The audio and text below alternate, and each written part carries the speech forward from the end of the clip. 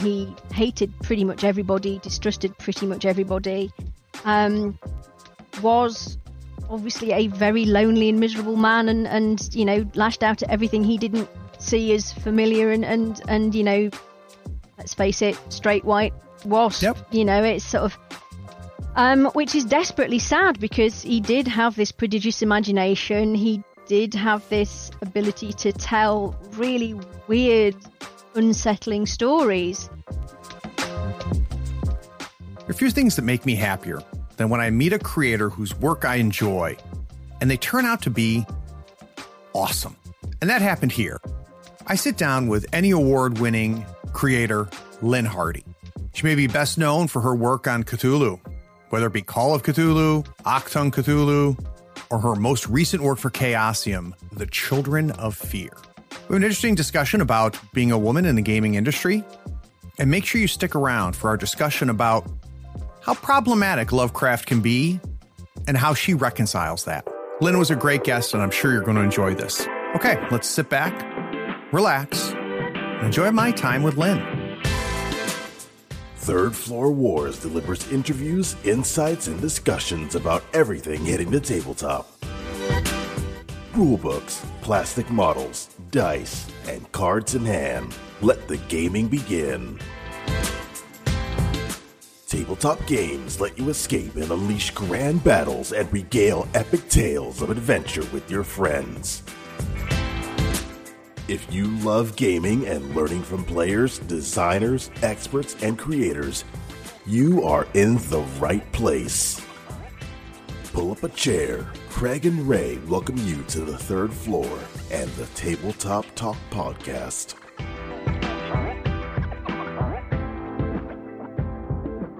Howdy friends, Craig here. Today we talk to author, designer, and associate editor for Chaosium's Call of Cthulhu line, Lynne Hardy. Lynne has been a part of many of the games we love. She was nominated for an Emmy for her own game and worked with many publishers like Modiphius, Pelgrane Press, and Green Ronin. She is now in a leadership role with Chaosium, helping to shape the future of our beloved Call of Cthulhu. Lynne, welcome to the Third Floor. Thank you for having me. It's a pleasure to be here. So I've really been looking forward to this. Before we get into all of the goodies, though, we've got to do your origin story. So at some point, you had no idea you could grab a sheet of paper, write a few numbers down on it, roll dice, and pretend to be other people. And then one day it was shown to you. I'd love to go back there if we could. Well, I mean, let's face it. I think most of us have actually been role-playing a heck of a lot longer than we'll be prepared to admit to. This was a conversation that came up the other day as a result of Children of Fear, which I'm sure we'll get to later. But I remember when the Monkey TV series was on here in Britain, and I remember us all taking on roles from that and running around the playground, live role-playing, let's face it, although we would have called it make-believe back then. You know, I also remember getting to play Han Solo while my best friend was Princess Leia. So, you know, we've always done it. Humans tell stories. We've always done this. So, I mean, let's face it, most of us have been role-playing longer than we've officially been role-playing. Very true. But in terms of tabletop, I would have to say my first awareness of it was E.T., which I am old enough to have actually gone to the pictures to see when it was released. I did the same. But I had flu, and my best friend then insisted I had to go with it, even though I could barely stand up. I think, was about 10 years old? If that. And I have very, very hazy memories of E.T. I really don't remember much of it, apart from the bit where they're playing Dungeons and Dragons, which for years I wasn't convinced I hadn't actually dreamed, because I was somewhat feverish and delirious. And the kid in the row behind me kicking me in the back going, wake up, you're supposed to be watching this. And I had no idea who they were, and didn't really work. So I don't really remember much. Those are my two abiding memories of E.T., really. Dungeons and Dragons and this annoying kid. So, you know, I was aware of it. But I grew up in the East Midlands in a mining village, at the time the largest village in England. And, you know, it wasn't something that you really dealt with. There was, I think it was a Taggart, where there was a lunatic who was a live role player running around the steam ducts and tunnels and things, killing people. So, you know, we didn't quite have the satanic panic to the level that you did in the States, but there was always this, oh, it's a bit scary and weird. And then I went to university, And I lived in a place called Ethel Williams Hall, which was one of the halls of residence for Newcastle University. And it was out away from the city centre, away from the main campus. And the building was amazing. It had several really old bits. The bit I lived in first was the vicarage. There was another bit that goodness knows how old it was, but it was incredibly old, called North House. A huge chunk of it was sort of like a 1920s, 1930s nursing home that had been converted into a student hall of residence. And then all of it had been kind of joined together at some point. So it was an amazing building, but it was 3 miles out of the city centre. And the metros didn't run particularly late, so it tended to have quite a vibrant little social life of its own. So for Freshers' Week, they had lots of parties in the bar. It had its own little bar. And I went down and I put on my Seattle Seahawks American football top, which at the time was actually really hard to get hold of in this country because you could get the Dolphins, you could get Washington, you could get the Cowboys and the Raiders and everything. But, to get a Seahawks one, you really had to be hunting for it, kind of thing. That's funny. And I'm at the first night party at Freshers' Week, and these guys sidle over to me looking slightly shifty and a little bit embarrassed. And it turns out they were big American football fans. They were actually on the university's American football team. And we got chatting about that. And it turned out they were gamers. And they invited me to join their group. And the rest, as they say, is history. So looking back as an adult now, Lynn, obviously, it had an impact, right? Mm-hmm. That was, your first exposure, but you played several games after that and continued on. Any sense of maybe what it was that hooked you from the beginning now looking back on it? Well, it was a chance to spend time with friends. Yeah. And it was that whole creative storytelling element. When I was very young, I was well into the famous five, Enid Blyton stuff, problematical as it is, but that was what we had when I was a child. I was very much into horses and ballet stories as well. And then one of my school teachers got us to read The Dark is Rising by Susan Cooper. Wow. And that was kind of it. That was the slippery slope. I just started devouring fantasy, science fiction. I just really got into all the dragon stuff with Anne McCaffrey. And that was, it was the opportunity to then tell stories in worlds like that with friends was the thing that really hooked me. Oh, that's great. Now, I would assume at some point during your gaming career, you first came across Call of Cthulhu. So I'd be curious to know when that happened. Well, it wasn't my first Chaosium game. The very first role-playing game I played actually was RuneQuest. And that's nice. Because our main GM was a guy called John Wilson. And he'd run role-playing games since he was, early teenager at school. And RuneQuest was his game. I think it was second edition. Mm-hmm. And somebody'd stolen all his books, and he used to pretty much run it from memory. So I inherited a character called Shirley the Dwarf, who apparently had been male but then became female, but nobody was entirely certain because of the beards. It's confusing. And that was great. I loved that. And then John picked up Call of Cthulhu from Games Workshop before they just exclusively started doing their own stuff. And Call of Cthulhu was what we used to run as light relief from our long-running campaigns. What was the other campaign like? Well, I say light relief. It was change of pace, I think, would probably be more accurate. Okay. Because most of us in that group were GMs, that was my first experience. After about a couple of months, maybe not even that, they came to me and said, we think it's time you started running something. We want to play Red Box D&D. We haven't played it since we started. That's going to be your game. Nice. So that's how I got into that. I was very much encouraged. And there was really only one person who didn't GM, and that's just because they really weren't interested. They just liked telling the story side of things. They didn't want to have to be running a game. So, we did huge numbers of different games and settings. And because it was a hall of residence and people moved through and people graduated, we got new people coming in, people leaving. So, for the 3 years I lived there, we had numerous people joining and we tried all sorts of different stuff. So it was really great. But no, Call of Cthulhu was our light relief change of pace game. So one thing that's interesting to me, Lynn, is, I've been interviewing the focus of this podcast, or a new focus for this podcast has been interviewing creators, especially in the RPG space like yourself. And I can count on one hand the number of women I've had a chance to interview. And, you know, you and I being of similar age, you know, going back then to, you know, you playing tabletop gaming, I mean, it wasn't until well into college that I had my chance of role playing with a woman at the table. It was male dominated. Were you the only woman in the group, or was your group, because of kind of the confines of the resident hall, a little bit more diverse? Start with I was. The next year, Philippa joined us. She was a new intake. So there was two of us, which was great. But no, I mean, when I started, I mean, we were there.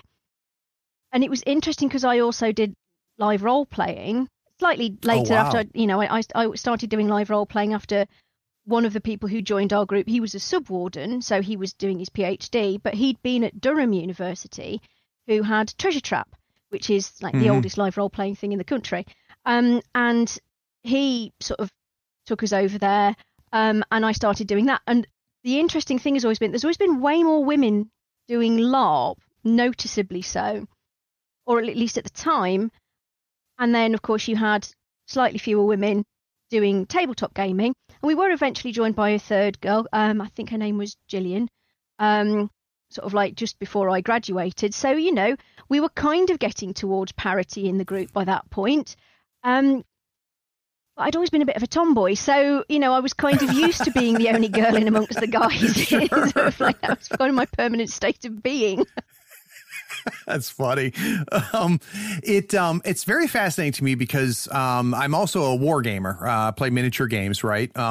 And, you know, I took a huge break from role playing. And then when the pandemic hit, my interest was rekindled for obvious reasons, because I could play that online as opposed to playing, you know, war games online. And first thing I noticed, by no means am I going to try to pretend that RPGs are where they need to be. As far as diversity and inclusion, but boy, they're way ahead of wargaming and a lot of other tabletop gaming. And I wonder whether you have any thoughts on that. Why is it do we seem to see role-playing games to be farther along on this metric versus some other tabletop games? Do you have any sense of why that might be, or guesses? I mean, I don't know if I'm right here, but I think it's the increased ease with which you can create them. Because let's face it, we are in an amazing place at the moment where you can write your own games, you can, you know, produce them to really professional standards with minimum really of software and training, and you can get them out there, you can share them, you can sell them on digital platforms. I mean, none of that was available to us in the early 90s. So, you know, I think there's that. So women are producing the sorts of games they want to play. They can get them out to people so that they're shared.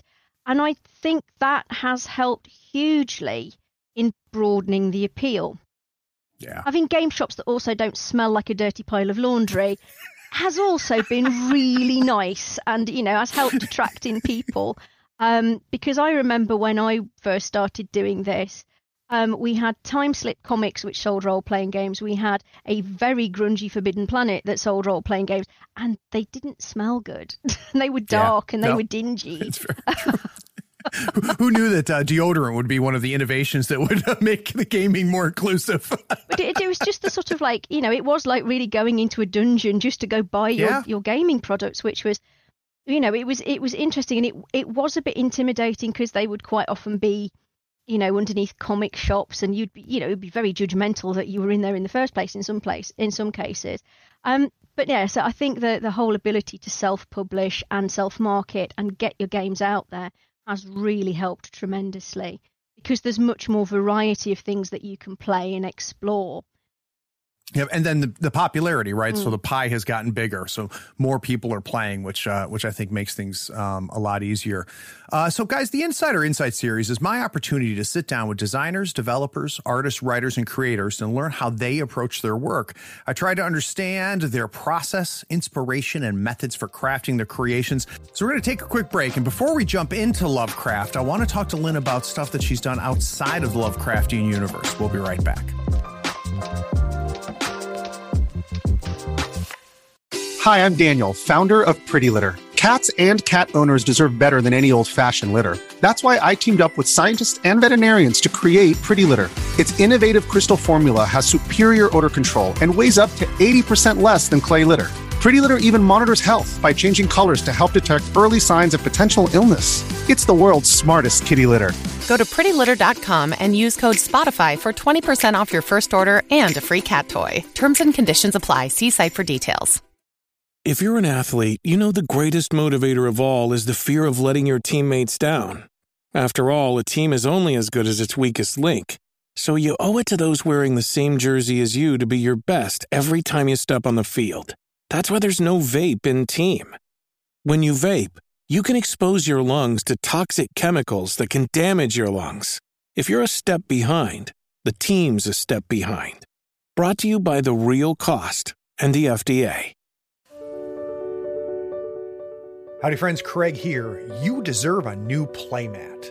Here on the third floor, we use Mats by Mars.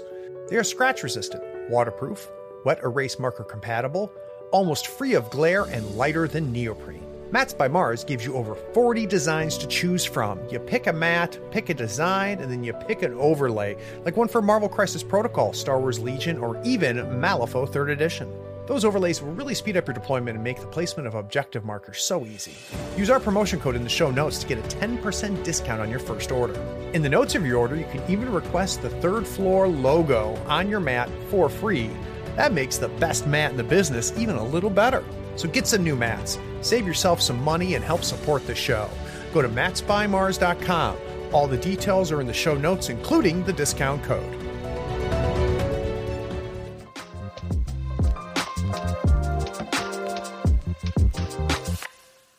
So I mentioned in the introduction that Lynn had been Emmy nominated, which is a pretty big freaking deal, and it was for your it was for your own game, Cogs, Cates, and Sword Sticks, which once I booked Lynn, it was really the first time I'd come across the game and paid any attention to it. So for those listening, Lynn, can we get an idea of what the game is? Yes, it's a game of steampunk pulp adventure in the Empire of Steam. And where did that come from? Oh, it was one of those things.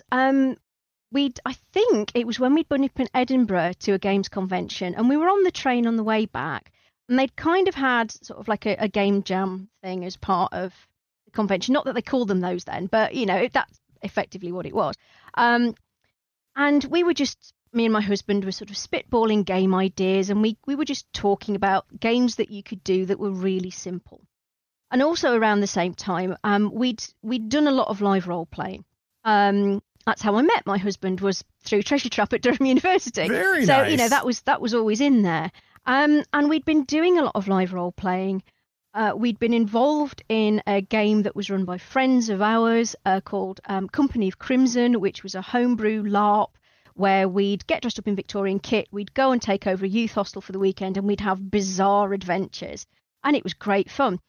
But of course, at that point, that was starting to lead into steampunk.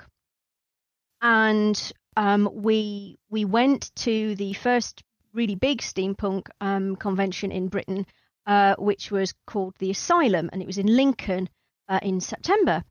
And it was called the Asylum because it was actually held in what were the old asylum buildings in Lincoln at the back of Lincoln Castle, which had hilariously been converted by the council into a wedding and sort of general venue.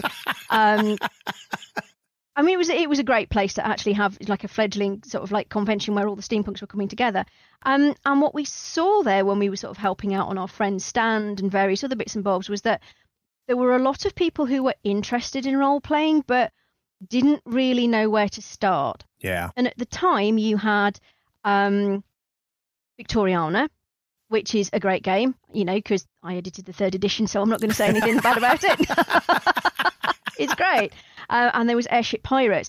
But, both of them are big, quite intimidating books if this is something that you've never done before and you don't know anybody who has. So sort of building on the conversations we'd had on the train back from Edinburgh and various other things that we were doing, my husband and I got talking, and it was a case of, I kind of quite feel like designing something that would be an introductory game for cosplayers, effectively. They really like their steampunk stuff, but they don't know anything about gaming.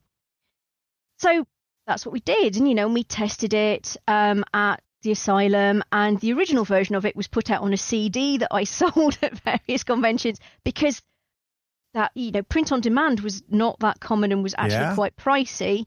And I didn't want to end up stuck with a whole load of books, whereas CDs you could just like burn off a few, and it didn't take up quite as much space. So, it was very well. It went down very well. People really enjoyed it. But it was very much like this little wee independent thing. And I had no clue how to market stuff.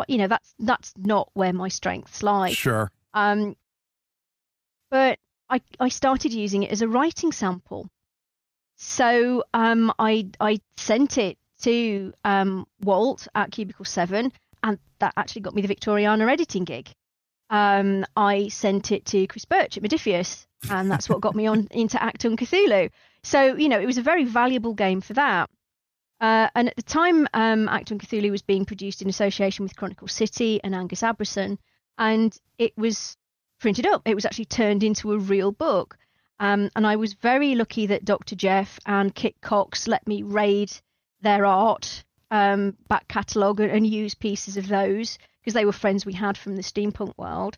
And there was this book, and then it was entered for the Ennies, and it was entered, sort of like family game, which I hadn't intentionally designed it as, but I suppose because I'd designed it as an introductory game, it by default really was a family game.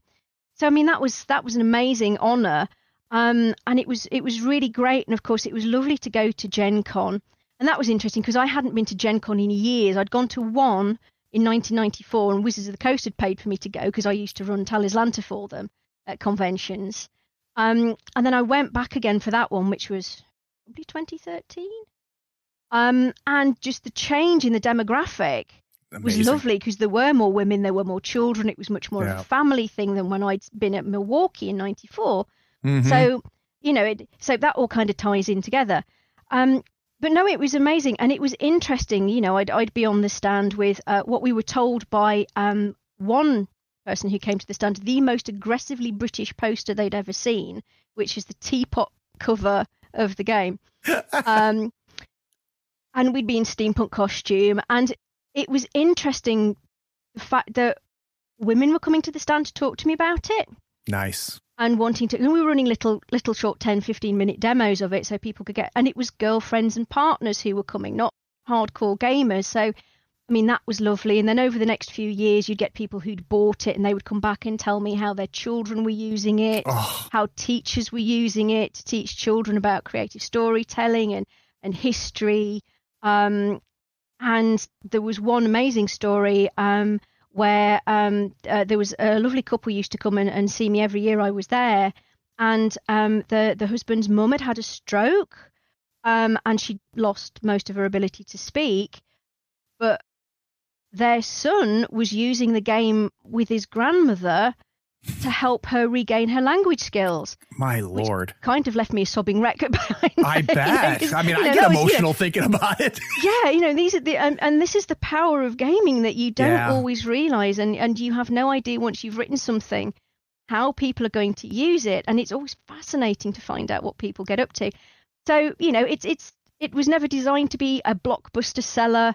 It was designed to be fun. The whole gag was that all you needed was a napkin and a sugar cube, and you wrote your character on the napkin and you put dots on your sugar cube and rolled that cool as your D6. And yet it's those who know about it, it seems to be very beloved. And of course I'm eternally grateful to it, because it really got me back into the gaming industry after I'd had a break of a few years. Yeah. So looking back on it then, Lynn, what do you think made it so, it sounds approachable might be the right word for describing it. What is it in the game that made it so approachable? I think just because it was so simple. It uses a D6, because both my husband and I are gigantic fans, obviously, West End games, Star Wars, and Ghostbusters. It's kind of like you have your D6. But the D6 was chosen because it's an easy die to get hold of. Most people will have one. They turn up in Crackers. You've got them in any other board game. Bookshops will have them. You don't have to go somewhere specialist to get hold of them. So that was one reason. And it is very based on storytelling. It's not mechanically very heavy. You know, I can get all of the rules on one side of A4 paper, and it literally has one table. Wow. And you know, so that was kind of the key to it, and it is very storytelling based. There's a little bit of rolling. It's heavily weighted in the players' favours because you're heroes, you know, you're supposed to be succeeding.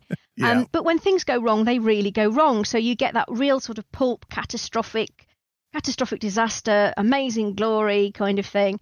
And it just romps along at a fair old pace. And you need very, very little in the way of stuff to actually run it. And I mean, Right. I know people who used to take it on road trips, and it would be the game they'd play over lunch while they were stopped at the diner, you know, going to wherever they were going. That's fantastic. So it sounds to me like it also became a calling card for you and allows you to kind of get gigs in the business. So what was next then? So when you look at yourself from a design perspective, what was your next big gig? I mean, Victoriana 3rd edition, which helped sort of hone my editing skills to a large extent. But really, the next big one was Achtung Cthulhu. Yeah. Yeah. And it, I mean, so you're not officially trained for this. It's something that you've acquired over time. When you again look back on it, Lynn, what do you think has allowed you to find homes there, to find jobs as editors and designers and creators? Is there something, you know, because it's a lot. If you're like me, you look in the past and you go, oh, okay, yeah, now that makes sense. I can piece it together in retrospect. Have you done that and kind of figured out like where these skills came from or how they got honed? I'm afraid I was one of those precocious, horribly annoying children that was good at pretty much everything apart from sport. I was That's okay at field wonderful. hockey. I was a demon left back and goalkeeper at field hockey, but no other sport really kind of. And I was also, despite being incredibly short, I was actually pretty reasonably good at basketball as well for a while, until I fell over and gave myself concussion and was slightly. That explains Never a lot. quite so good after that. Yeah, well, we used to have to play in bad weather. We played indoors in what was called the barn, and it was like a concrete floor, and they put this like the thinnest layer of AstroTurf on it. And my sneaker got caught on the AstroTurf, and I went over backwards and knocked myself out, and just lay on the ground while everybody kept playing around me. You know, it's like because that was British schooling. It's like, is she dead? No, keep going. So you know, no, I'm afraid I was a horribly precocious child. So I always wrote essays. I earned stories for English and things, and I used to win English prizes at school. So it was kind of always there. Gotcha.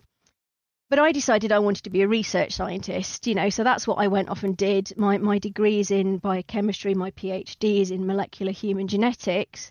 But the gaming was always kind of there as an under thing. And it's all to do with transferable skills, you know, it's Right. project management, you know, attention to detail, reading through reams of stuff to get the important information out of it, and then applying it. So, I mean, that's kind of like the meeting of the two worlds. It's what I used to do when I was at school, and then the training that I had in what we call transferable skills, because Right. you know, you can go anywhere and you can do anything with a certain set of skills. And I think it's also the fact that I love learning. I used to teach in FE and HE, so further education and higher education. And the big slogan at the time was lifelong learning. And the thing is that you are always learning, or you should at least always be learning. And it may not necessarily be big things or specific subjects, but you know, there's always more out there that you can learn. And pretty much most of the things that we learn can be transferred and applied to other things. You know, there's usually a way. Nothing you learn is ever going to really go to waste. There'll be some point in time you'll be able to use it. Yeah. So, I mean, you've worked on several games, and I'd be curious, Lynn, if there's certain games, and obviously we're going to delve into Call of Cthulhu a lot. We're going to delve into Achtung a lot. But I'd be curious if there's other games that you look at as games that were important to you as a creative person. So games where maybe you learned a lot or you were honing skills a lot. What are some big landmarks for you? I'd say there were two others. One of them would be the Dying Earth role-playing game by Pelgrane Press. Nice. And one of them would be Blue Rose by Green.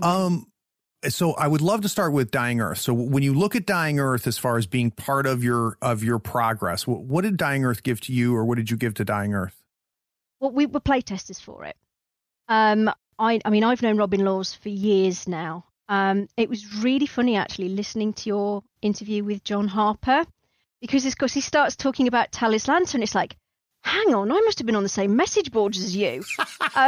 This is really weird, because that's how I met Robin. That's how I met Rob Hines. So I used to, when I was distracted from my PhD, I would be arguing with Robin about what he was going to do to Talislanta, because that was the thing that I wrote for. That was how I got into gaming, was Talislanta, because I sent a couple of scenarios off to Wizards of the Coast after they'd purchased it, and then they rang me. I went down to Euro Gen Con and met them, and the rest, as they say, is indeed history. Yeah. And they paid for me to go to Gen Con in Milwaukee in '94 to run Talislanta games for them and work on the booth, which was an amazing experience. So I knew Robin. I ended up doing a research job in Toronto, partly due to Robin, because I was, the great story of British research is go work in a North American research lab because they're all awesome and they've got all this cool stuff, which is partly true. But I ended up in Toronto because I knew Robin lived there, and he said, yeah, come on, it's a great city to live in. And it was a great city to live in. It was a horrific job. It was dreadful. But I really enjoyed the year I lived there because I was part of Robin's group. We play tested all sorts of stuff. Wow. And it was a huge amount of fun. So, of course, I came back. We stayed friends. And when we learned that he was developing Dying Earth, we signed up to be play testers. So I was running it. And I played that with my husband, his best friend since childhood, and his partner. So, we had a lovely little group, and it worked really, really well. And that's what kind of got me back into actual writing. Gotcha. Because I was writing stuff for the Excellent Prismatic Spray. I was writing stuff for the supplements. I was taking part in, they had a Dying Earth play by mail for years, which was great, that we used to just sort of like write utter nonsense in Vancian style to each other, it was huge fun, and it was very different to what I was doing at work in the research term. So it was a lovely kind of escape from that. Yep. So was there a big push and pull for you, Lynn, as far as, your non-gaming professional career and you getting drawn into this world and you start creating for tabletop games? Was there a push and pull period for you? I mean, there was. I stopped doing research because I didn't enjoy it anymore. Research can be incredibly frustrating unless you're lucky. So I was being drawn more towards the gaming. I wanted to retrain. I'd also developed an anaphylaxis to latex, which isn't great if you're working in a research setting. I could see that. I mean, nitrile gloves were available, but they're expensive. So people, if you applied for jobs and it was kind of like, no, you're going to have to make this extra accommodation, it was kind of like, ooh, no, we'll go with the person we're not going to have, potentially die on us at any point in time.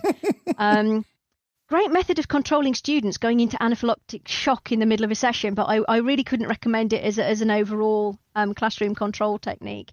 Because that did happen once, and the students, bless them, always behaved ever after because they were terrified I was going to die on them. But I don't recommend that as doing anything more than once. It's not very repeatable. It's not repeatable. No, it's really not. And science is all about repeatability. So exactly. You tested that hypothesis, so no reason to test it again. No. I just had enough. So I left. I tried to retrain as an embroiderer, as a sort of like a creative crafts teacher, right at the point in time when the British government withdrew all funding for community teaching. So that I kind of ended up being forced back into the biological sciences because I had fallen out of love with them. Yeah. So I taught A-level, I taught entry programs to university degree programs for people who didn't have A-levels. A-levels are kind of like the high school qualifications that you need in Britain to get into university. So I did that for about another 8 years. And the politics of that just kind of got to me, and I was escaping more and more into gaming because, work was miserable. I was teaching some embroidery, but that was very much on the side because there just wasn't enough work to go around. And, I specialize in historical embroidery techniques, hand sewing and things, which isn't particularly trendy. And the main reason for that is because sewing machines try to kill me every time I go near them. So, it's just not safe for anybody. I kind of, there came to this crisis point where it was a case of, I can't do the lecturing anymore because it's making me miserable. I've tried getting normal jobs with, normal with air quotes there. Sure. But as soon as people see my list of qualifications, they don't take me seriously. Yeah. Because they just assume I'm doing it for 5 minutes before I disappear off somewhere else. So it's kind of like, well, what else can I actually do? It's like, well, I can write a bit. I can organize my time. I've produced this game, maybe, financially we were in a secure enough position for me to be able to do that. Nice. And that was a very important part of it. If we hadn't been in a financially secure position, there's no way I could have done that. I'd have had to stay lecturing. Right. Yeah, you wouldn't have been able to take the chance. No, wouldn't have been able to take the chance. Because let's face it, with a few exceptions, pretty much everybody in the gaming industry is freelance, and pretty much everybody has to have a normal job to be able to make ends meet, unless they've got a partner who's got a really well-paying, stable job, so they can take the time to go off and develop their career full-time. Yeah. So now I want to talk about Blue Rose, which is a game that has always fascinated me. So when did Blue Rose come onto your radar? Well, that was another one. This is all down to Robin. Robin always finds it highly amusing that as a Canadian, he has to get brutal and pushy and manage my career for me, because apparently I'm far too English and polite and won't do it myself. He is such a character. We had him on the show. He's fantastic. He is. He gave a speech at our wedding, that kind. So wow. We've been there. We've been there. Friends for donkey's years now. So yeah, I do owe a lot to Robin. And so no, I got an email from Green Ronin saying, Blue Rose needs editing. The new edition of Blue Rose needs editing. Are you available? Would you be interested? And at the time, it landed at pretty much the right time, to be honest. It was between Achtung Cthulhu and me starting to really heavily work with Chaosium. So it was a case of, that would be nice. I wonder where they got my details from. And I think it was Robin had been dropping hints. As far as I know, it was Robin dropping hints. They got me that. So that was wonderful, because I remember Blue Rose coming out the first time, but it kind of slid by me. Just because it was mostly D20 based and I wasn't really doing D20 stuff at that point in time. And then sort of I got this game, and I mean, let's face it, that Stephanie Puy-Munlaw's artwork is just so stunning. It's so visually arresting. Yeah. And in many ways, it kind of brought back happy Talislanta memories, because of course you had PD Breeding Black's absolutely stunning artwork for that, which was one of the things that drew me into it. So then I started discovering this incredible world and editing that and working together with first Steve Kenson and then Joseph Carricker, who are both extremely talented and wonderful people. Yeah. And it was just a really fun and interesting world to dive into and help develop and help get out there so that more people could play it.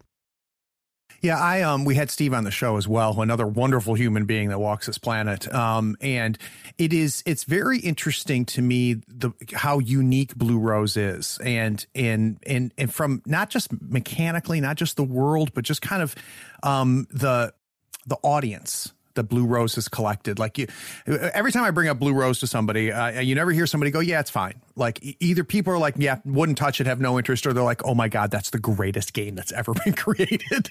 There's no middle ground with Blue Rose. So when you think about your time on Blue Rose, what do you think it did for you creatively? What did it do for you as far as honing your skills? Again, it's a case of you learn to work with other people. Yeah. And this is it. It's no game is created in isolation unless you are creating your own little independent game and you can do everything. And, bigger games that you've got your artists, you've got your development team, you've got your layout people, you've got your marketing people.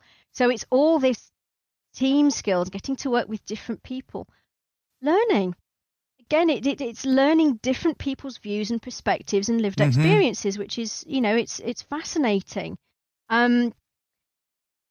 Again, it's that shared world building. Yeah. It's learning how to build a different world, learning what you can do with that different world, looking at things at different perspectives, and sort of like challenging yourself to go outside what you know. Right. Not being afraid to do that. You're not going to get it right all the time. You don't. But hopefully, if you're in a team, other people will be there to to show you what you do need to do and how to sort of improve your game and pick yourself up and head in the right direction. So again, it was more about it was teaching me more about flexibility and the fact that, just reinforcing that, you are never too old to learn. You can always pick up new things. You can always learn new skills. And again, honing the editing, the analytical side of things, which, to be fair, between me doing the research and then coming back to games writing and editing, it had kind of the analytical side of things had kind of dropped off a bit. Sure. But kind of like doing forensic analysis to make sure that the mechanics are right, and bits aren't missing, and everything is supporting each other. That was kind of getting that back up to speed again as well. So, there's a spectrum. I mean, when we talk about creating for RPGs, there's two things, and they're married together. So I don't mean to separate them in a false way, but you've got the mechanics, right? The actual the nuts and bolts of it, and then you've got the narrative. And it's obvious to me your attraction to the narrative and your love of that. How much do you love about the mechanics, or are the mechanics something that are part of it and you use it, or do you get into the nitty gritty of that at all? For the job I do, I have to get into the nitty gritty, at least for Right. me. I mean, the interesting thing is that you get some people who are full on all the story. That's it. That's their thing. And that's good. And then you get people who are well into the mechanics and, like figuring out all the probabilities and I've worked with people like that and I'm in awe of them. And then you get the people in the middle, kind of, I suppose, like me, where it's like, I absolutely adore the story and the story's brilliant. And I will go through the nitty gritty of the mechanics to kind of make sure they're supporting the storytelling that the game is after. But when I design my own systems, it's more about field and probabilities. I'm kind of, the statistics side of the human genetics was always the bit I was rubbish at. So it's just statistics and probabilities is kind of like, so I use very much by feel when I do that. But if there's a system Gotcha. already developed, I can tweak it.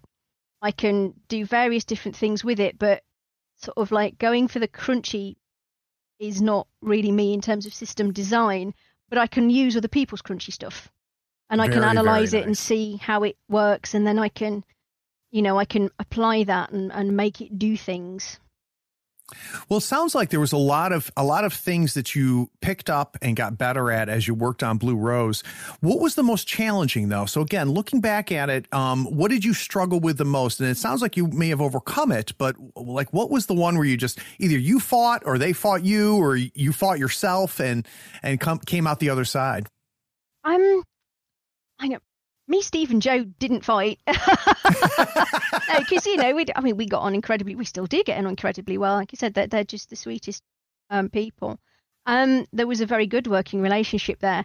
I think one of the most interesting ones that was a challenge was there was a scenario collection, and some of the writers were short story writers, and some of them were games writers. And it was interesting to see because you could tell the short story writers because they hadn't allowed any agency for the players to do anything. They were really great stories, but the characters were watching events on film. So that was the challenge of showing short story writers how to let go of a lot of the creative control and use what they've got as a framework for other people's expression rather than dictating. Yeah. And some people got it. Some people really got it. I mean, it was new to them. They'd not thought about that. And then other people really struggled with it. So, that they are different skills. And if you want total control of a story, then yeah, you should be writing short stories. If you don't mind other people just taking it and doing all sorts of crazy stuff with it, then you'll be fine with game design and scenario design because you're prepared to let it go. Yeah. And when you think about it, when we look at the last, 3-4 decades of game design, we almost see the same arc, right? Where we see things being very prescriptive, very GM centered at the very beginning. And then over time, it seems like all of us collectively as a player base and as consumers, as well as creators, getting more comfortable with that, which is absolutely fascinating. I think part of it as well is because we did so much live role playing. There's this whole element of rules like stuff feeding in too. And I mean, just the fact, this is going to sound a terrible thing to admit, but my brain only retains systems as long as I'm working on them. Yeah. Because there's so much else going on in there. So I tend to forget rules quite a lot. So, rules light is great for me, or things that inherently make sense to my brain. So the age system seems to inherently make sense to my brain, and the BRP system inherently makes sense to my brain. So I retain bits of those, and I can freshen them up whenever I need them. But yeah, I think there's kind of, you've got a lot of people coming in from computer video games, you've got a lot of people coming in through cosplay, and they're used to these kind of almost invisible systems.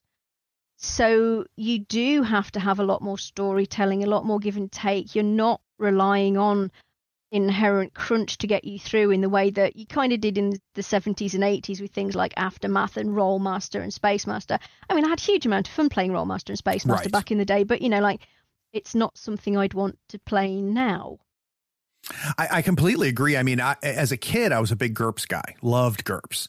But coming back to it as an adult, I picked up the newest version of GURPS, and I was like, I don't think I have time to get my mastery of the system again, and then I, would come across, speaking of Mr. Harper, I come across something like Blades in the Dark, and I'm like, I can consume this in one sitting and potentially even run it. Not necessarily great. It takes time, but it was very interesting to see that progression over time. And I think your point is fantastic as far as kind of understanding that arc.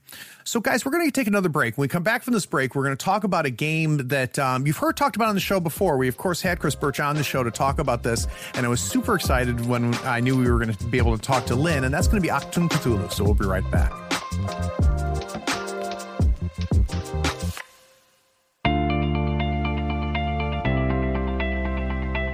Right Now is the part of many podcasts where someone comes on, interrupts the show, and explains that you should consider paying for the content you're already getting for free. They'll go on and explain that by giving $1 or more a month, you not only support the show, but you allow the show to grow and improve. Here on the third floor, we commit to not interrupting your episode of Tabletop Talk with such a plea. We pledge not to run a spot asking you to go to patreon.com and give $1 or more a month. Even if there's a link in this show's description, and there is, we won't ask you to click it and become a patron. We won't spend time yammering about the benefits like early access to episodes, getting those episodes without ad breaks, or even getting a chance to play in one of Craig's RPG sessions. Anyway, enjoy this episode.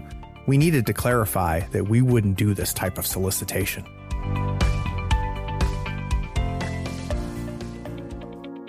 Time for a quick shout out to our most recent patrons.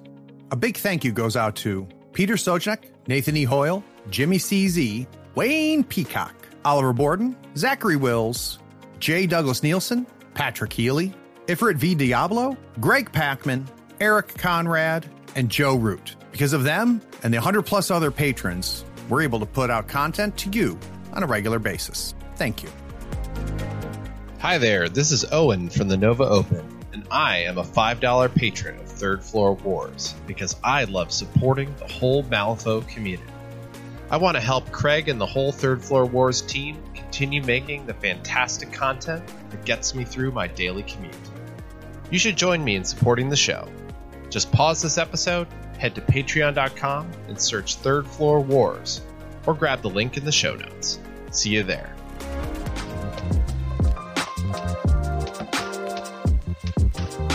So you mentioned you connecting with Chris and getting involved with Achtung Cthulhu. Can we get a little bit more details about that? So at some point, you and Modiphius have no relationship, and then suddenly you do. What was the first reach out or connection? This is one of those weird serendipitous things. I mentioned before Company of Crimson, which was our Victorian LARP that we did.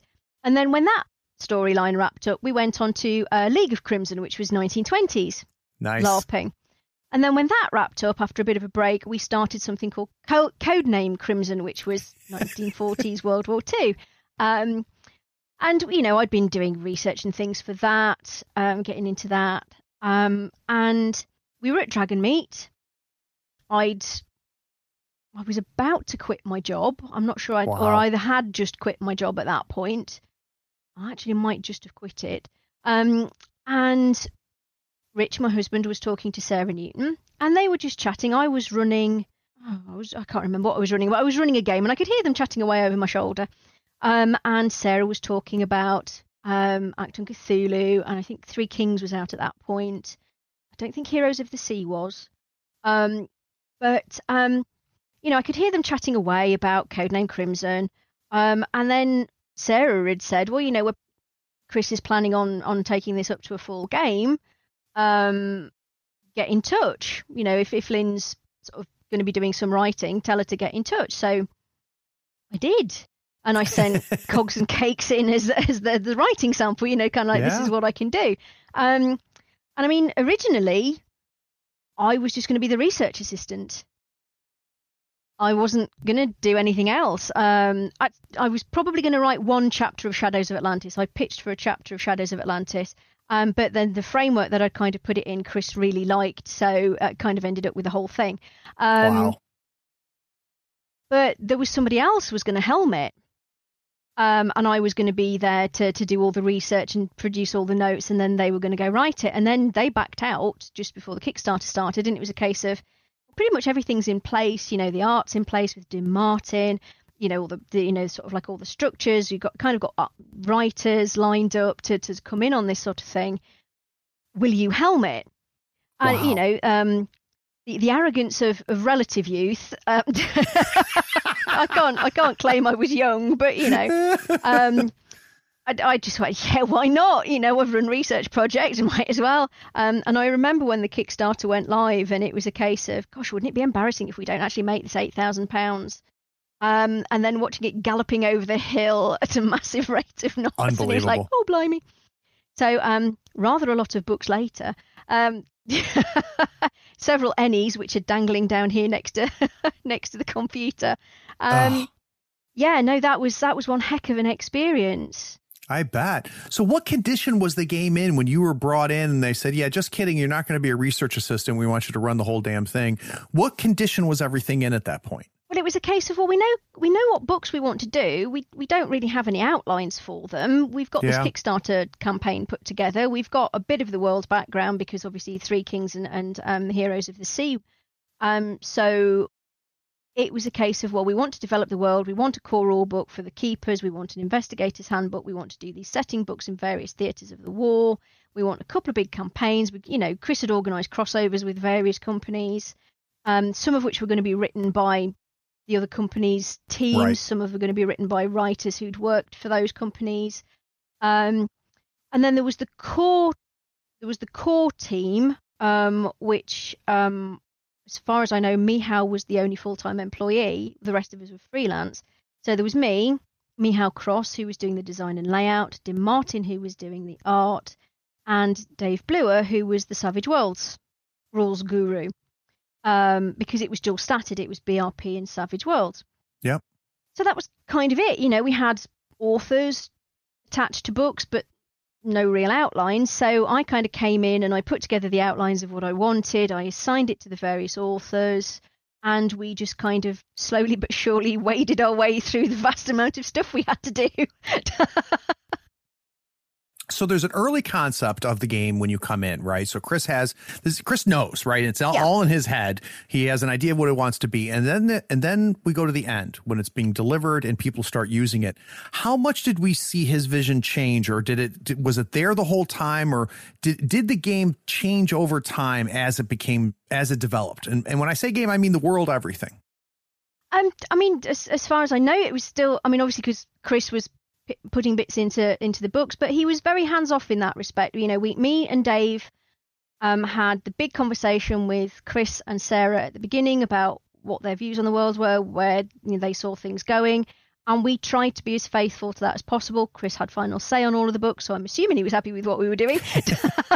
He never said he wasn't. Right. I take that as a win.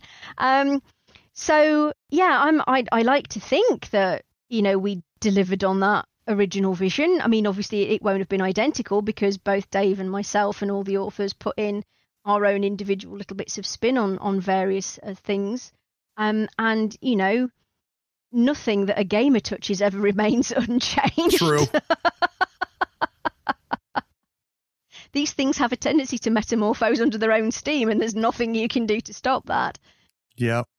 So you have a timer going, right? So the Kickstarter's out there and there's a promise of delivery. There's dates that are, written in pen. What is it like, or what was it like to work under that level of, the pressure must have been immense. To a certain extent. The key thing was, and this was the good thing, was that Chris was more concerned that we put out a really good quality product than hitting a set date. Yeah. So, we did end up with a huge amount of stuff we needed to write. It was 12 books in the end. Unbelievable. And it was still the same. At the end of the day, there were still the four of us at the centre that had to go through everything. So that, there's only so many hours in the day. So, it was just a case of just plodding steadily through it, making sure that we were producing good, high quality books, and, keeping people informed. Yeah. And it was, with anything that size, it gets hit by all sorts of things. My dad died unexpectedly just as the Keeper's Guide came in for editing. So obviously that, as an only child, I had a whole load of things to do with his estate to sort out. Various of the other writers lost parents or close family members during that time. So several of them were very ill. So, you had all these real world things piling in, but keeping people informed, people were aware that we hadn't just disappeared and that things were coming. So we did manage to get things out on a fairly steady basis. Right. The original deadlines went sailing by. But, we were still putting out 4 or 5 books a year, which is a lot. It is a lot. That's incredible. So the one thing that fascinates me in this process, Lynn, is understanding or knowing what I call the pencils down moment is, right? Because you can develop stuff like this in perpetuity, right? There's always more. There's always things, edges that can be sand or things that can be glued on. And we can use Achtung! Cthulhu as a model for that. Like, when do you get the feeling like, okay, we're done? This book is finished and I'm not going to look at it again, and we're going to get it printed, which means I can't change it. I wonder, I'm trying to get a sense of when you feel like that feeling comes about, that moment where you're like, I'm good. Oh gosh. that's something I honestly cannot tell you. You just kind of know. It's the same as how much research is enough. It's kind of like, yeah. And it is different for every single project. Some books, it took a lot more work to get them where I wanted them to be. Other books were there pretty much instantaneously. They kind of just seemed to know what they wanted to be, and then just kind of like did their thing. And it's you just kind of learn when it's the right time. Although, to be fair, again, Dave Bluer, it was great working with him. He always insisted that you never released a book. It escaped into the wild, which is very true. It's completely true. And it doesn't matter how many times you go over it and how much you look at it. As soon as it's published, you pick up the book, you open a random page, and there's this glaring typo or thing that's missing, and you just go, ugh. Oh, it's so funny. Although for over 6 months, nobody noticed we'd actually completely got the wrong stats in a table, which was great. Well, there's just so much, and it's why fresh eyes can be so important in that process too, right? To put it in front of somebody who hasn't been there through the whole thing, to grab onto that. That's incredible. So guys, we're going to take another break, and we're going to move along the Lovecraftian path, but this time we're going to talk about Lynn partnering up with Chaosium. We'll be right back.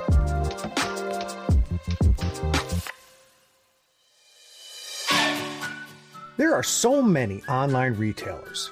It can be hard to find one that is trustworthy, has great prices, along with some reliable customer service.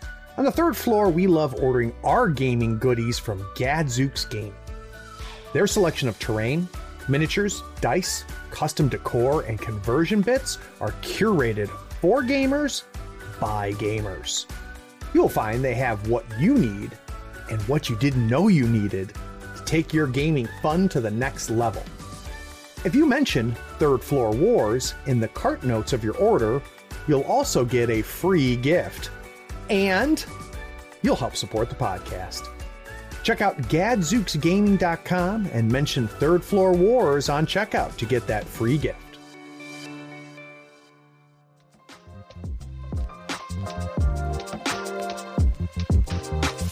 So we talked at the very, very beginning about where you are with Chaosium, but at some point you had no connection with them. So let's talk about that handshake. When did you come on their radar, or they came on your radar? Well, quite early in the Achtung days, because obviously Achtung Cthulhu was a licensed product. Yeah, nothing could be released without Chaosium say so. Yeah. Because obviously they're trying to make sure that you're not doing anything that's misrepresenting them or putting them in a bad light. So I was sending books off to Mike all the time, Mike Mason. Mm-hmm. And I mean, I didn't really know him. And I'd seen him at conventions talking about 7th edition and things. So, I was sending books off to him for approval. He liked me because I was delivering stuff. And if there was anything that needed changing, I would do it quickly and get it back to him for approval. We worked together to try and lay in as much kind of 7th edition, pre-7th edition stuff as we could in terms of some of the difficulty levels, so that when the time came, it would be less difficult to sort of like convert between the two. I mean, if Pulp Cthulhu had been out at the time, let's face it, Achtung Cthulhu would have been a Pulp Cthulhu game. There's no two ways around it. That was very much its sensibilities. But we did what we could to sort of facilitate that up until the point.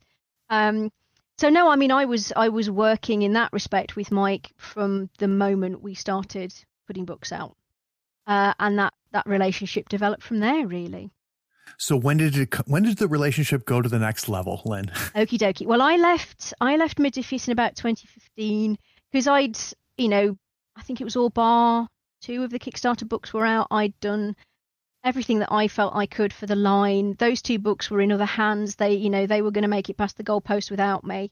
I mean, I'd already fired myself as line editor months before because I needed to get Shadows of Atlantis written because it just wasn't happening because I was too busy managing all the other books. So, I'd already sacked myself. So I kind of, the Modiphius work sort of ramped down. I was working on Blue Rose.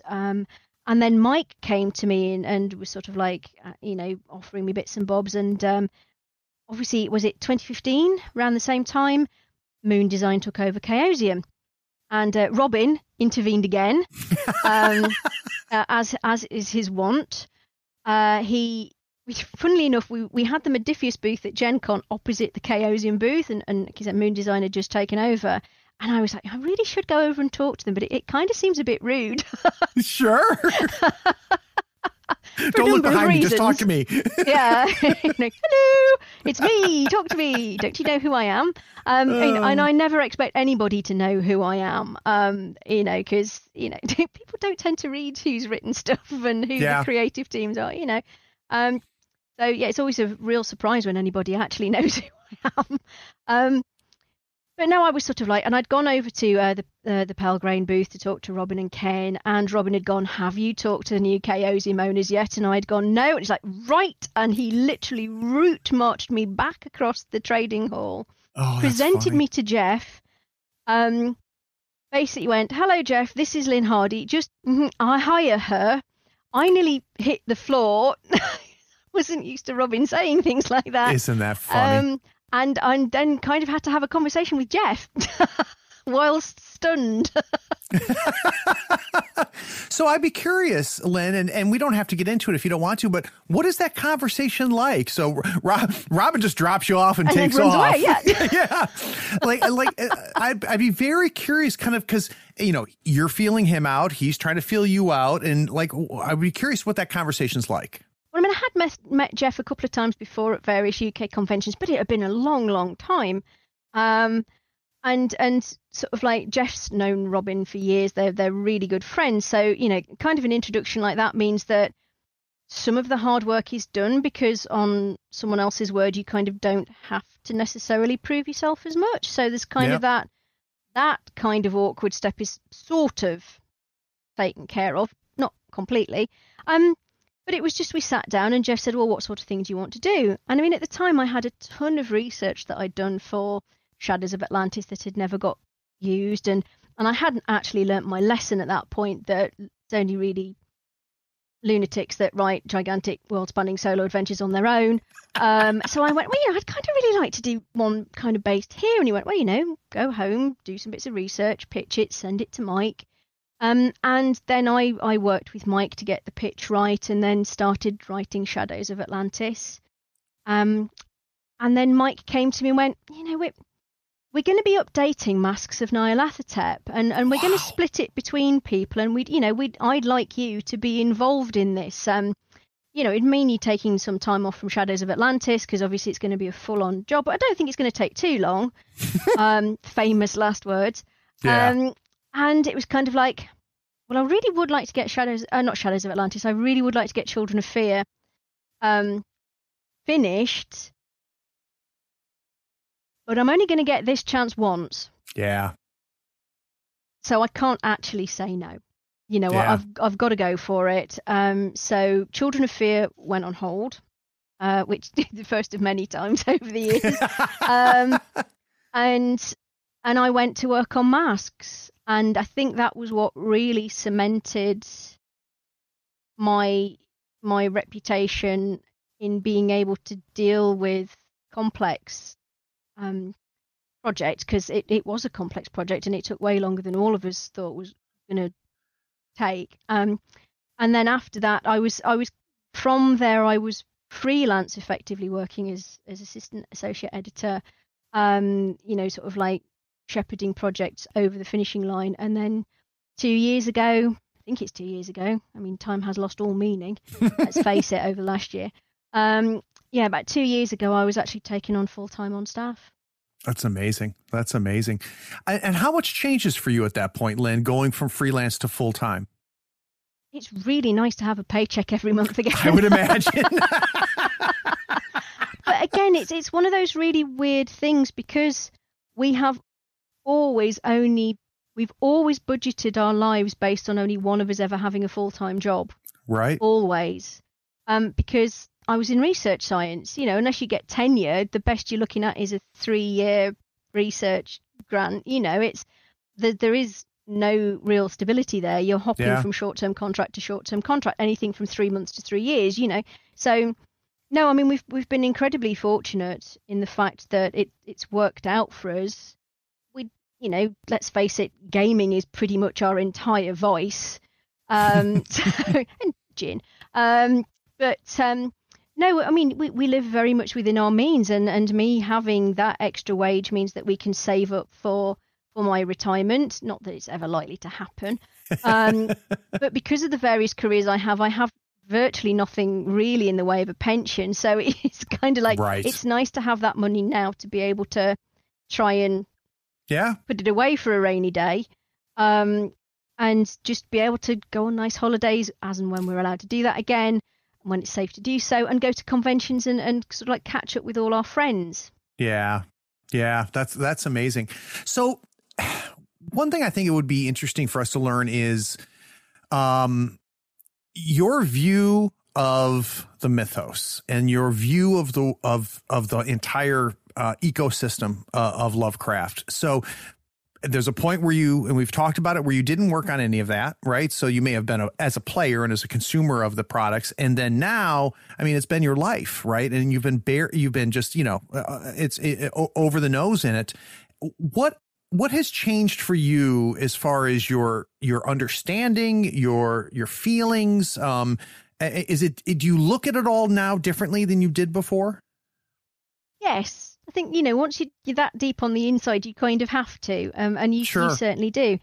But I mean, the key thing that I always take from the mythos is the fact that right from its beginnings, it was a shared world. And that's exactly what we're doing with it. It's a shared world for people to tell their own stories in. Yeah, no, that makes sense. And it's funny, I guess I've never really thought about how far ahead of the curve Lovecraft was when he did create kind of this shared world. I mean, I guess I've never thought about that. That's very interesting. He got a heck of a lot of things totally and horrifically wrong. But that shared world building was something that I think is reflected very, very well in the game. So here's a question that I talked a little bit about to Dennis Detwiller, who's a part of the team over putting out Delta Green. And it's very interesting to me because, you sit me down as somebody who has consumed everything Lovecraft for decades now. And I can sit in one chair and talk to people about, just how incredible the world, him as a writer. Unbelievable, the innovations and the things that he was doing that changed literature, literally changed things. And then if I need to, I can go into another chair and talk about what a horrible human being he was in many respects. And I'd be curious, as somebody who, again, is producing in this shared world, do you reconcile that at all? Or how do you deal with the problematic aspects of Lovecraft? Well, for a start, you have to acknowledge them. You can't pretend they're not there. He was not a pleasant person. He hated pretty much everybody, distrusted pretty much everybody, was obviously a very lonely and miserable man and lashed out at everything he didn't see as familiar and let's face it, straight white wasp. Yep. It's sort of, which is desperately sad because he did have this prodigious imagination. He did have this ability to tell really weird, unsettling stories. So you have to acknowledge it, but you also have to accept that, it's not his world any longer. And it nice. Never really was entirely from the beginning. It was this shared world. And it's our mythos now. And it's up to us to shape it and change it and bring other people into it who might not have thought about it before, precisely because of who Lovecraft was. Yeah. And learn from them, listen to their stories. And again, this is this whole, you're never too old to learn. Getting other people's perspective on things deepens your own understanding, deepens your own engagement, allows you to see things from a different perspective. And that's all incredibly valuable, and it just enriches the world. And just claiming it as your own, I think, is a wonderful way to put it. And not tearing it away, and just say, you know what, it's not his anymore. It's now everybody's, and it's part of it. I think that's a fascinating way to look at it. So you finish this huge 2-volume, gorgeous source book adventure. I mean, it's just everything. It's an amazing piece of work. Then it sounds like we get to go back to Children of Fear. So for those listening, one, I'm going to preempt this by saying I'm such a fan. So everybody listening is going to hear me fanboy a little bit. But can we give people that aren't as familiar as I am with it, can we give them a sense of what Children of Fear is? It's a large, not continent spanning, but definitely multi-country spanning campaign set in China, Central Asia, Northern India and Tibet, set in the 1920s for classic Cthulhu. I can't really go into too much more detail because there's an awful lot of spoilers there. I know. We got to be really careful about that. Very careful about that one. But basically the investigators are all recruited because the archaeologist, historian Langdon Warner has sent a telegram asking for help to be sent urgently to the Caves of the Thousand Buddhas at Tunhuang in Central Asia. What could go wrong? Absolutely nothing. It's a perfectly jolly little romp, It's like it's nice. It's kind of like Takenoko. Is it Takenoko? No, Tokaido. The beautiful board game where you're just going for a lovely walk and collecting tourist stuff along the way. Call of Cthulhu, nothing's going to go wrong. Oh, that's great. So I would be fascinated, especially now having a better sense of your background, Lynn. What was the research like for that? What were some big things that you were like, wow, I did not know that? Oh, quite a lot. I bet. Huge amounts. But this is another one of those really weird ones where it started out, I thought it was going to be one thing, and then it totally changed into something else. Interesting. So what did it start as? What did you think it was going to be? I had all this stuff on bits of northern India, but I thought it was going to be mostly set in southern India because there was a whole load of research that I'd done for Shadows of Atlantis. There was all this sorts of stuff about, sort of like the origins of language and weird things, like forts going off under the sea and all sorts of stuff down in sort of like southern India. And then I started looking at things and, you know, talking to Jeff about the Taklamakan Desert and various other things and stuff in Tibet. And I started doing more research on the areas that sounded interesting. And then, of course, Journey to the West kept cropping up, which, as I already mentioned at the beginning, Monkey. I grew up watching the Monkey TV series, which was, you know, great. Everybody used to run around the playground going with the fingers and summoning the cloud and running around fighting each other. And, you know, so like that kept cropping up. And something else, which I'm not going to mention because it would totally give the game away, also kept cropping up whenever I was researching various places. And it was like, no, this is telling me what it wants to be. Interesting. And I can either try and force it to be what I want to be, which is going to be a really hard job. And this is going to be enough of a job anyway. Or I can actually listen to what the research is telling me and go that way. And I followed the research. Interesting. So as you started to do that, Lynn, and it starts to take form, and I think it's very interesting for you to be in a situation where you had to set it down for a while and come back. So I'd be curious when you picked it back up again, and we talked about fresh eyes to a certain degree with fresh eyes. Was there some big changes that happened or a mindset flip after you'd taken a break and picked it back up again? Well, again, I got more experience for a start, it's still more writing, more experience, more like honing the kind of things that work for Call of Cthulhu, the sort of things that might appeal to people. So yeah, you know, there's always changes. Things are always evolving as you're writing. You have your pitch to work from, but as you write things, ideas come up that, you know, just sort of because you've got things percolating around in the back of your brain. Yep. It's sort of like chugging away subconsciously, putting the pieces together. So, and all of a sudden you'll get this little light bulb moment. Will go, oh, if you do that, it's like, well, it's not in the pitch, but that's actually way more interesting. Let's do that. Interesting. And then of course you play test it, and your players come up with way better ideas than you ever will do. Because again, you've kind of got too close to it, and you're not seeing things. So you know, with their blessing, you swipe all this really awesome stuff that they've just done for you, and then you work that in too. You know, so that it's this organic process of research, writing, testing. I mean, I try to get as much of the research done as possible before writing, so I've got a good idea of where things are going. But I mean, you know, it was almost 2 years off on Masks, so that was a lot to come back and pick up. And it's always weird when I do go back and read stuff that I've written, because it's always like somebody else did it. I bet. It's very odd. So yeah, it took a little bit of while to get back up to speed. And of course, at that point, I'm also editing and working on a whole load of other books. So it's kind of chugging along in the background while other things are also happening. So I'm splitting my time, which is one of the reasons why it took 5 years pretty much to get out, because, you know, having that management type role, you can't just devote yourself purely to one book. You know, you are working on multiple projects at a time that you have to juggle to keep everything going, because, you know, we have a very insatiable fan base who are wonderful. Thank you for paying my wages. But, you know, we have to keep putting stuff out there so for them to consume. Yep, no question. So Children of Fear gets out. It's released. It's finally, it escapes, as we said earlier, right?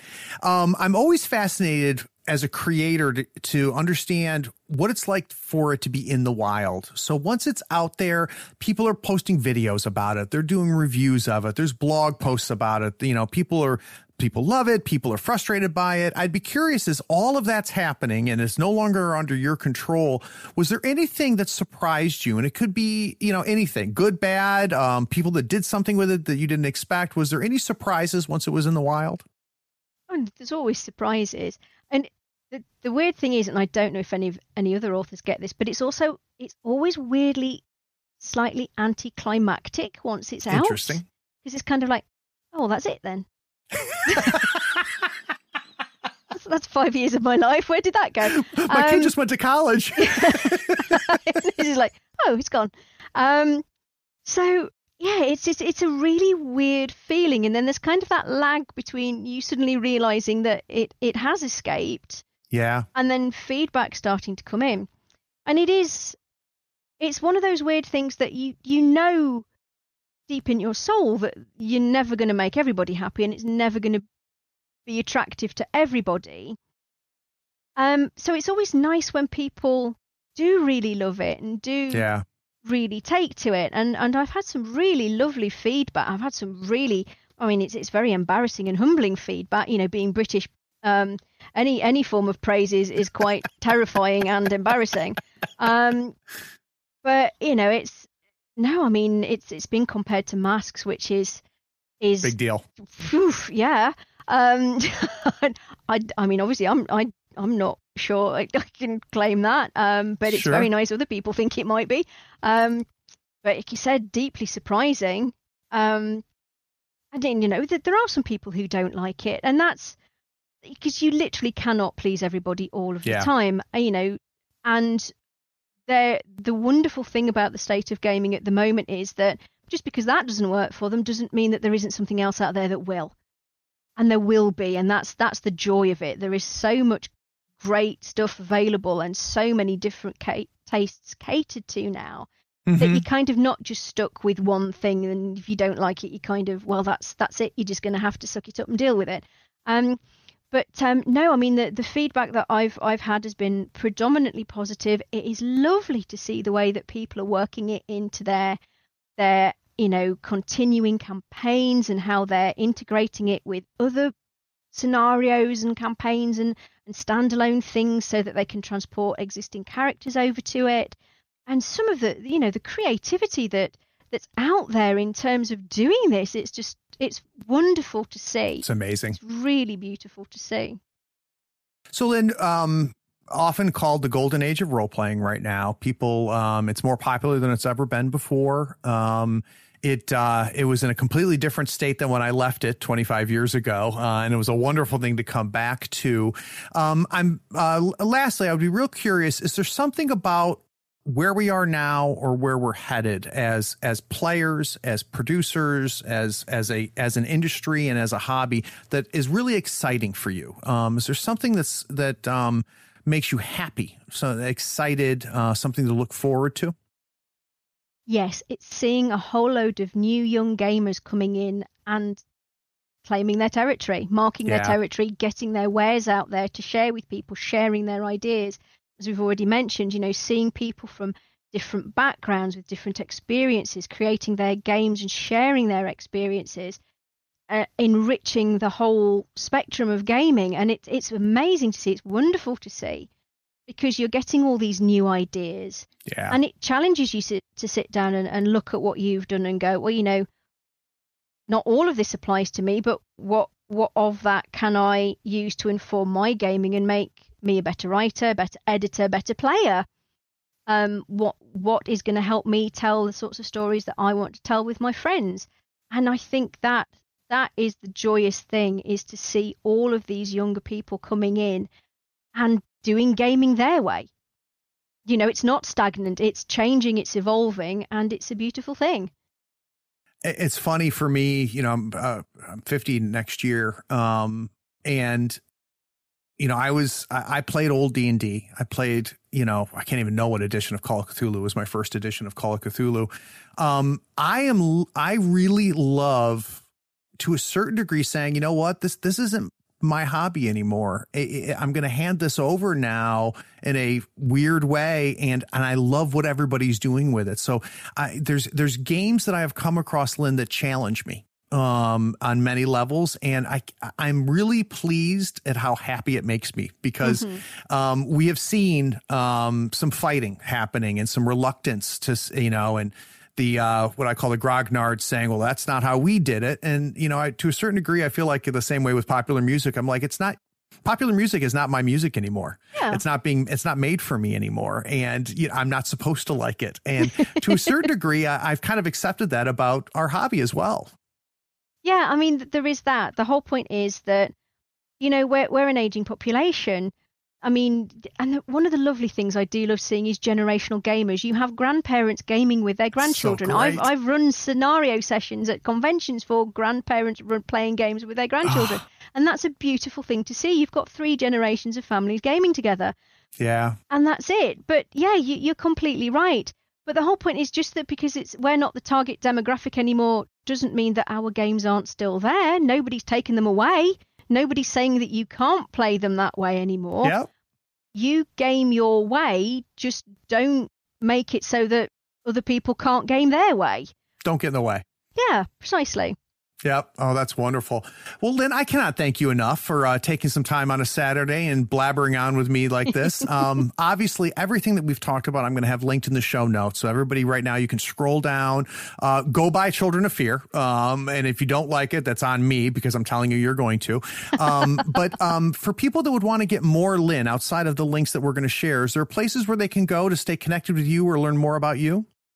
Oh, if you're quite prepared to sort of read about me whiffling on about various projects, totally anonymously, because obviously I'm not allowed to name them while I'm working on them, gin, embroidery, random TV ramblings, you can find me on Twitter at Cogs and Cakes. Wonderful. We'll have a link to there. I used to have a blog every month, but I kind of gave up writing it a couple of years ago because it just it all just got a bit too depressing at the beginning of last year. And there's other things you're supposed to be writing, Lynn. Yeah, there's that too. Yeah. All right. Well, thanks again, Lynn. We're going to have to come up with an excuse to have you on again. I look forward to it. Thank you very much Wonderful. for having me. It's been lovely. And for those of you that sat around all the way to the end and you're still listening, I appreciate you too. Take care. Take care, everyone. Hey, did you hear that? You leveled up. You finished another episode of Tabletop Talk from Third Floor Wars.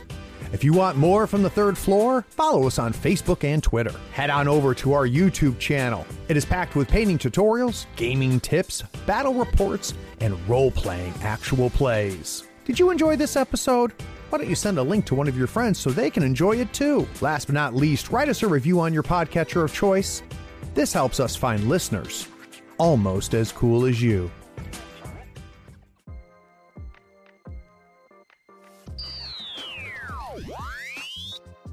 How are you on time, Lynn? I don't want to take up too... I'm absolutely fine. No, Wonderful. Saturdays is lovely. Okay, good. Because we have we all kind of get together over. It's not Zoom. Which one is it? I think it's Facebook or something. We all get together. So it's like all the gaming people I did Company of Crimson and Codename Crimson and things with. We have movie night. So we line up something on Netflix or Amazon, and we have Facebook Messenger open, and then we're watching the film synchronously and typing sarcastic comments to each other, MST3K kind style. It's your own MST3000, right? Yeah. That's great. So what's tonight's movie? Not sure. Probably Hairspray. Very nice. Oh, God, I haven't seen that in forever. Yeah, it was actually filmed just down the road from where I used to live in Toronto. No kidding. Yeah. Oh, isn't that funny? God, I remember I was a kid and in high school working at a video store, and pretty sheltered life. And I'll never forget the first time I saw Hairspray. I'm like, I have never seen anything like this before, and I really like it. Yeah, I mean, we'd be watching the musical version, which obviously is a lot. I've seen both, but yeah. Yeah, that's funny. That's funny. All right, I'll bring us back. Well, he was another fascinating interview, Chris. Chris's background and how he ended up being where he is just amazing. Oh, yeah. And I got to tell you, I am so delighted at, like, I have yet to meet a bad human being as I've gone through these interviews and bugged people. And I feel like my audience must be like, yes, Craig, we know you like that person too. Okay, Craig. like, haven't you had a bad interview? And the only interviews that I've struggled with were tabletop gaming interviews. Every once in a while, I'll have a guest that I struggle with, but man, when I talk to RPG people, it's just the greatest, which makes me happy. All right, let's bring us back. With that, which is absolutely fascinating. So, guys, we're gonna go ahead, please. Nope. Oh, well, I think part of it as well is because we did so much live role. That's what we're going to do with Lynn today. So let's take a quick break, and we come back from this break, talk about troubling content creators. We're going to talk a little bit about what. God, I effed that up. Sorry.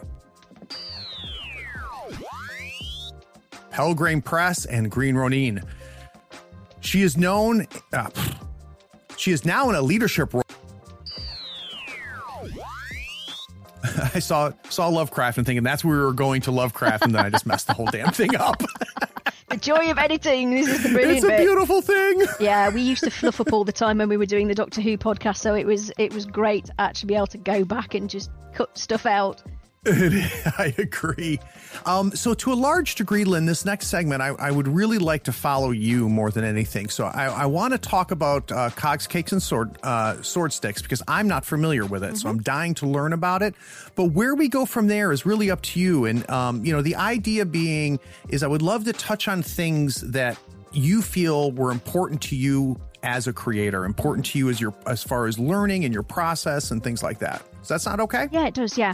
So Wonderful. I will flag up that then we'll be bringing Dying Earth in. Because that was where nice. I don't ask me anything about the system. I can't remember. It's been years and my brain does not hold that information well. Sure. Sure, boy, that's been getting I saw the Kickstarter for the Dungeon Crawl Classics, isn't it? The DCC, yeah, the DCC version. That's there seems to have been some demand there based on the funding level that's getting. It's incredible. Speaking of which, how about the Chaosium? I know, it's great, isn't it? It makes me so happy. It just makes me happy. All right, I'll bring us back.